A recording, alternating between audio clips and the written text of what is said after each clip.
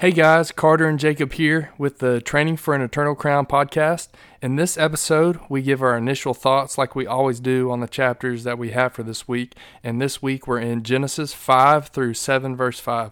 Then we answer two conversation starter questions from the Spotlight titled The Ark. The first one we answer is question 2 on page 36. How does Jesus being the door relate to Noah's Ark and the flood? And the second question is question 7. How much faith did Noah have in God?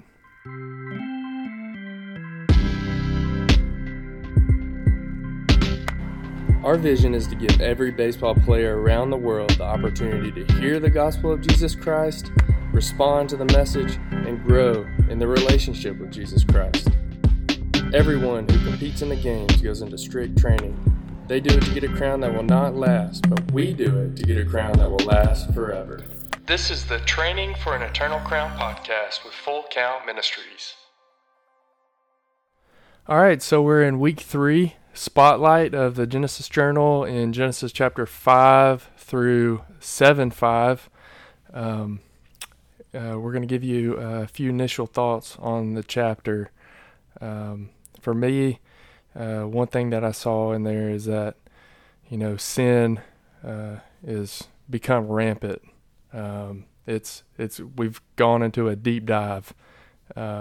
It says in Genesis 6:5, every inclination of the thoughts of the human heart was only evil all the time. It's just what a time to be alive. I can't imagine what that was like for Noah and his family at that day. What do you think, Jacob?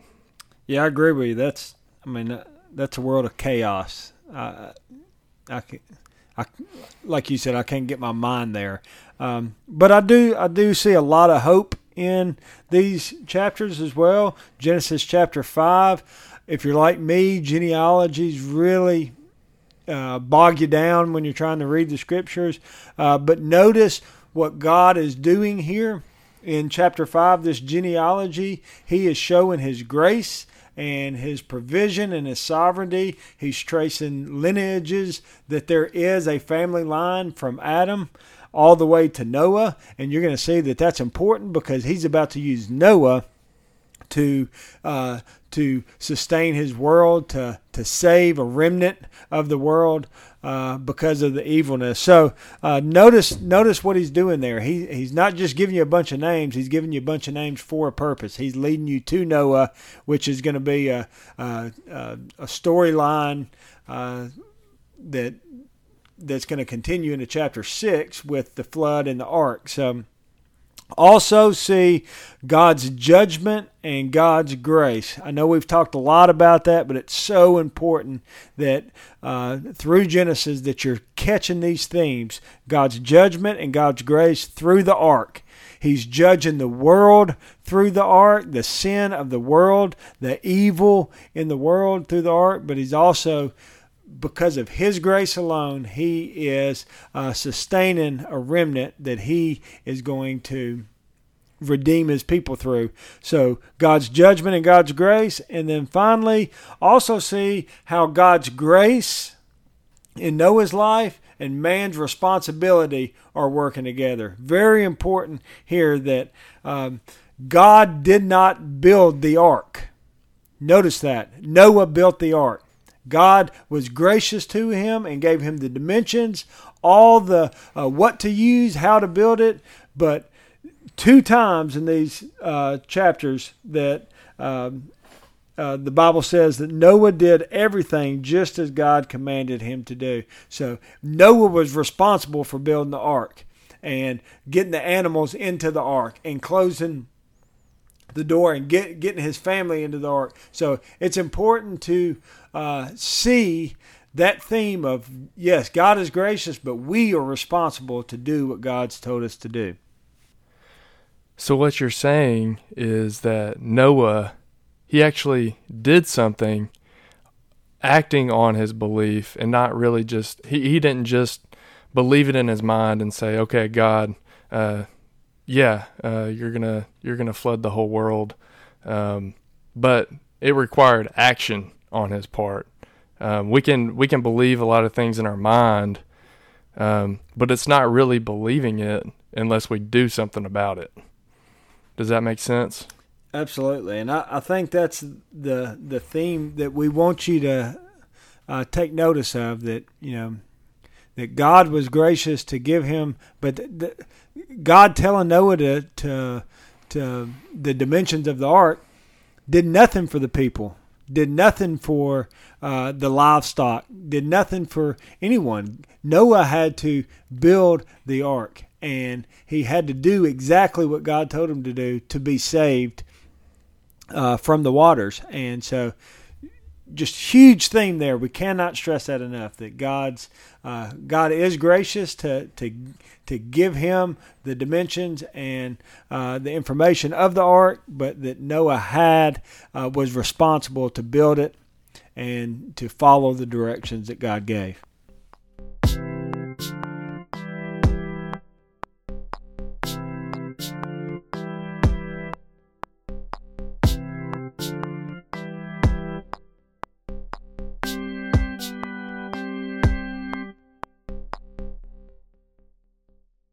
All right, now let's talk about question 2 in the Genesis Journal. How does Jesus being the door relate to Noah's Ark and the flood? Can you talk a little bit about that, Jacob?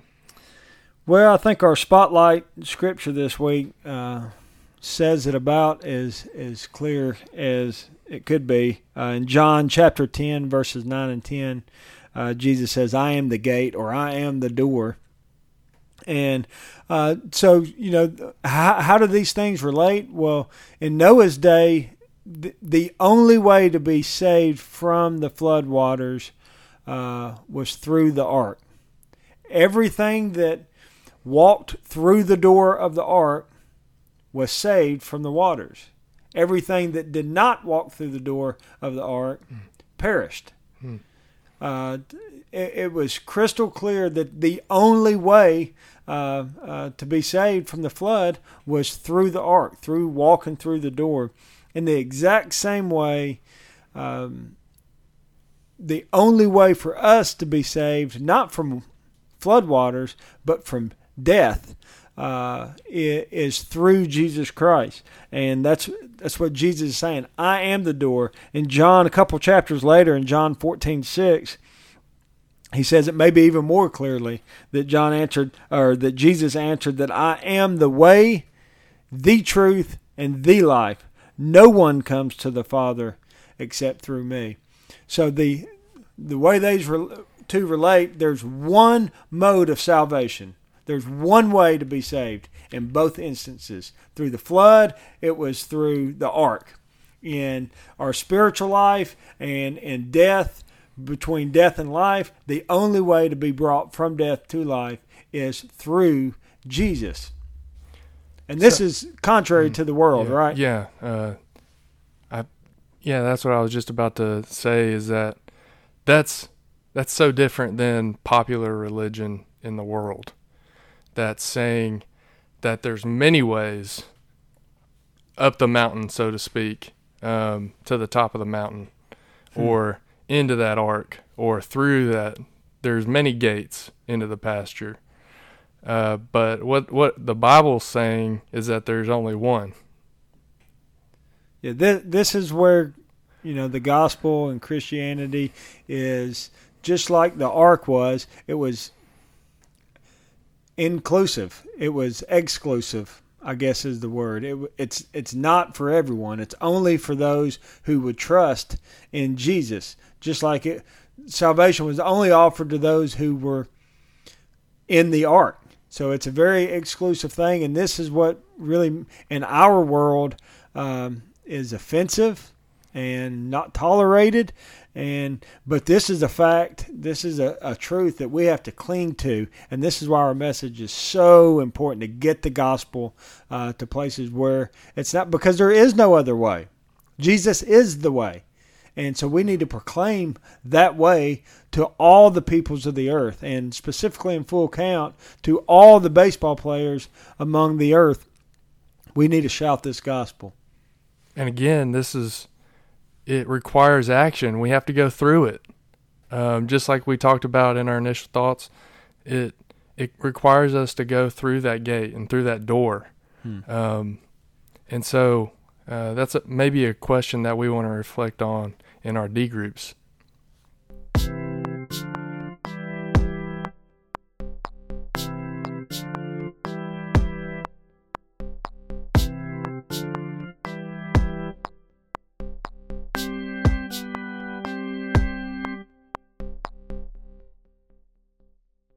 Okay, now we're going to go to question 7 in the journal. How much faith did Noah have in God? And I think first what we need to do is define faith, because this is so important to the question. And first we can go to Hebrews 11:1. It says, "Now faith is being sure of what we hope for and certain of what we do not see." So when we look at the story of Noah, God said he was going to destroy the whole world, and Noah was to build this ark. Well, he didn't have the foresight to see what was coming, but he had faith that God was going to do what he said he was going to do, and that's where the story comes in to play here, where he builds the ark. He has faith, and so he builds what God told him to build.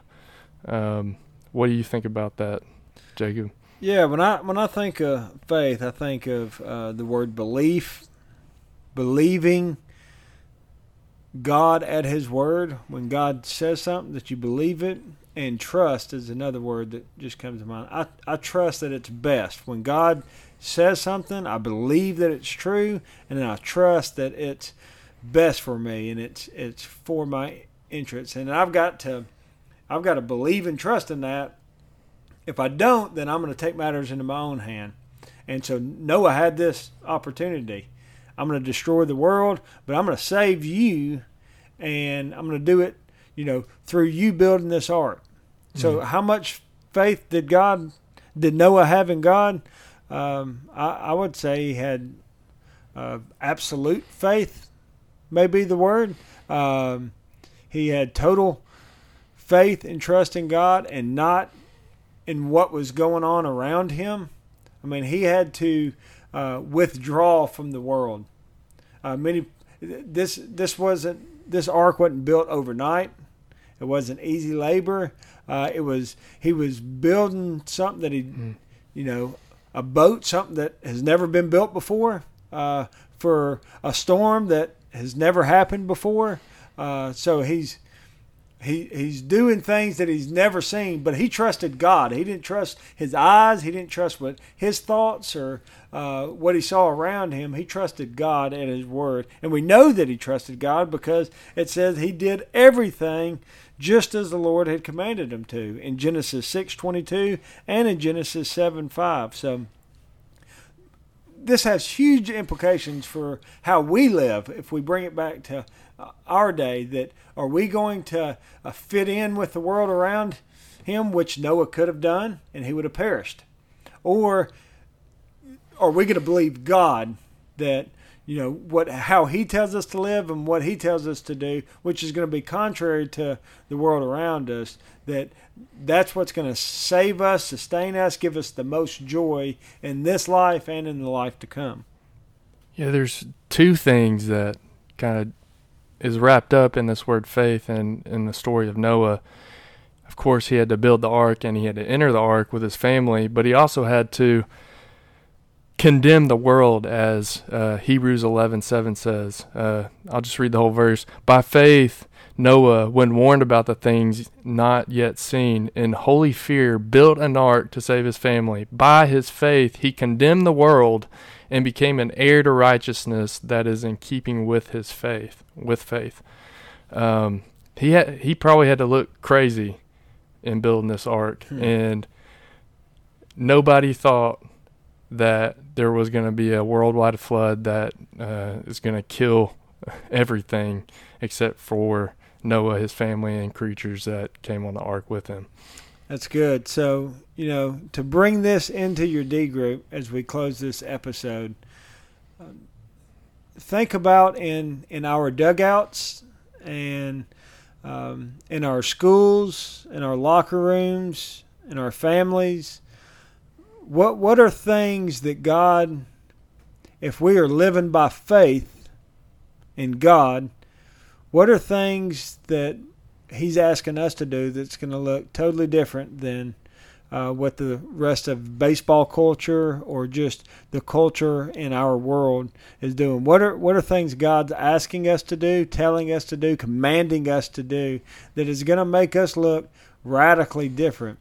And what is the benefits of those things? What is the rewards of those things that He's asking us to do? And so really talk about that and think about those type of questions when you're meeting with your D groups this week. The last thing I would want to say is that faith, from Ephesians 2:8, we can see that faith in itself is a gift of God. And some of your guys in your D group may not have this faith yet, but we can pray for it and ask God to give us the faith that we need to be saved, because He's the only one that can give us that faith. So that's one prayer point that we can focus on this week, is to pray for faith. Pray that God would give us faith in His Son as we, as Jacob talked about, walk around our schools and our dugouts and everywhere we go.